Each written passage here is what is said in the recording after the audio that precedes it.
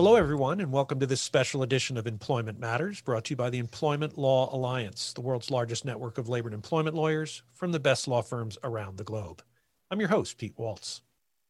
Along with bringing you the updates and critical information happening all around the world, we're always fortunate when we get the chance to dial in our local ELA lawyers. These good folks are practicing on the ground in these jurisdictions, working with clients daily to move them through these difficult times. On the program, we span the globe with literally members in all states as well as internationally, touching base with people in China, Italy, Korea, all across Asia and Europe, down into Latin America. Today, we're going to one of my favorite places. I haven't been there very often, but it's our member New Zealand. And joining us on the program is Carl Blake, Special Counsel to Simpson Grierson in New Zealand.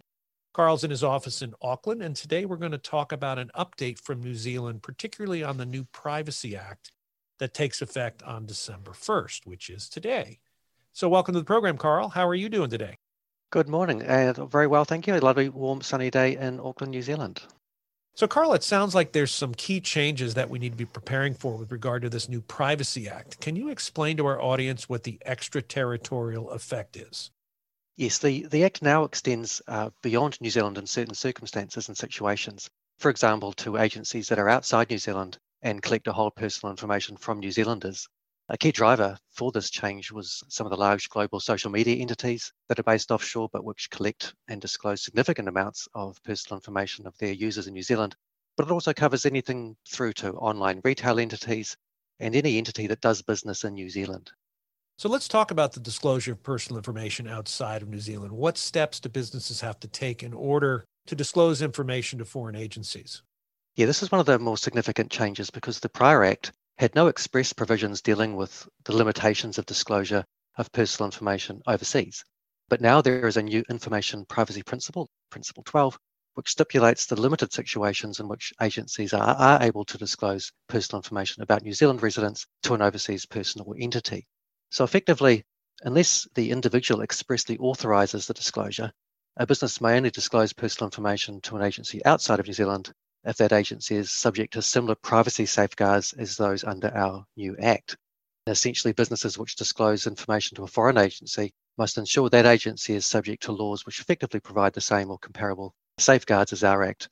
And the exception to this is where if you don't satisfy yourself that the agency to whom you're sending information has the relevant and necessary safeguards, you need to expressly inform people of that and get their express authorization to have their information sent offshore regardless.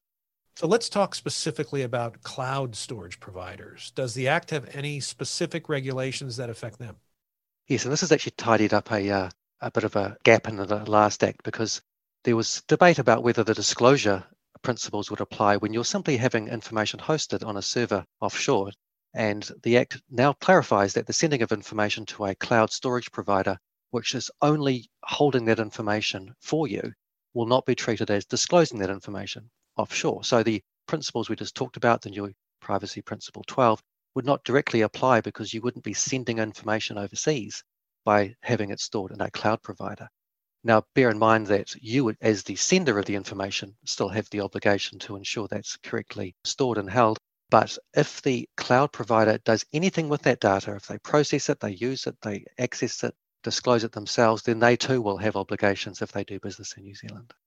Let's talk about the biggest problem with all the data storage and privacy, and that's when there's a breach. So if there's a privacy breach and that occurs, what steps need to be taken and who would be the agency that you'd need to notify? Yeah, this is the final of the key changes to the Act.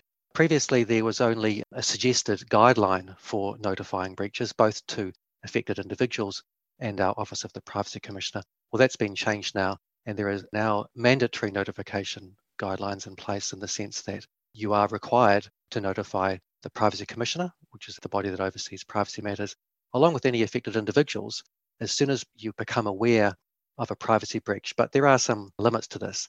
The Privacy Commissioner has expressly said that he doesn't want to hear about any possible privacy breach. He wants to know only about those that were likely to cause serious harm to the affected individuals. And so each agency must assess, has serious harm occurred? And that takes into factors such as the sensitivity of the information, the likely harm to individuals, who may have obtained it, and whether there are measures in place to stop further breaches. And helpfully, our Privacy Commissioner has launched a reporting tool called Notify Us on their website, which is www.privacy.org.nz, which gives you some insight into the things that they will be taking into account when expecting to be notified of breaches. So the privacy commissioners issued some new codes of practice that modify the operations for the Act, specific industries, and also personal types of information. Can you explain to us what some of these modifications are and who they may apply to? Yeah, so effectively, we've always had in place separate codes of practice that drill down into particular unique industries such as health, credit reporting, that sort of thing. Telecommunications is another one. And these have been updated to, again, try to reflect the new obligations that we've talked about with breach reporting and also offshoring of information. Well, lots of good information. And again, we hit it on the day that it opened here. So a lot of valuable information here. But to sum it up, what are some of the next steps you would recommend taking for those that are impacted by this? Yeah, so I think for any organisation that does business in New Zealand or is located in New Zealand, effectively there's three key things to look at. Have a look at your privacy policies, your statements, what goes to both your employees, but also potentially your customers and clients on your websites. Have a look at your internal procedures. Are these robust enough? Do they take into account matters such as the new reporting requirements, but also training staff, making them aware of the new requirements. As an example, at Simpson Grierson, we've developed about a 10-minute online training tool which takes you through the key information. It has a little quiz at the end, and it's interesting how much people pay attention when they realise they're going to be tested at the end of a bit of a training session, and that has got a real good solid uptake on that basis. Great. So we appreciate the update there. And personally, how are things down in the New Zealand community as relates to COVID? That seems to be the big question we always touch on with our members in these international jurisdictions. What's going on in your area? So look, we are very fortunate. We're quite blessed in the sense that for a number of months now, we've had very limited restrictions. We have restrictions on the use of masks and public transport on planes. But aside from that, it is business as usual. We're back in the office. Essentially, all parts of the country are operating as usual.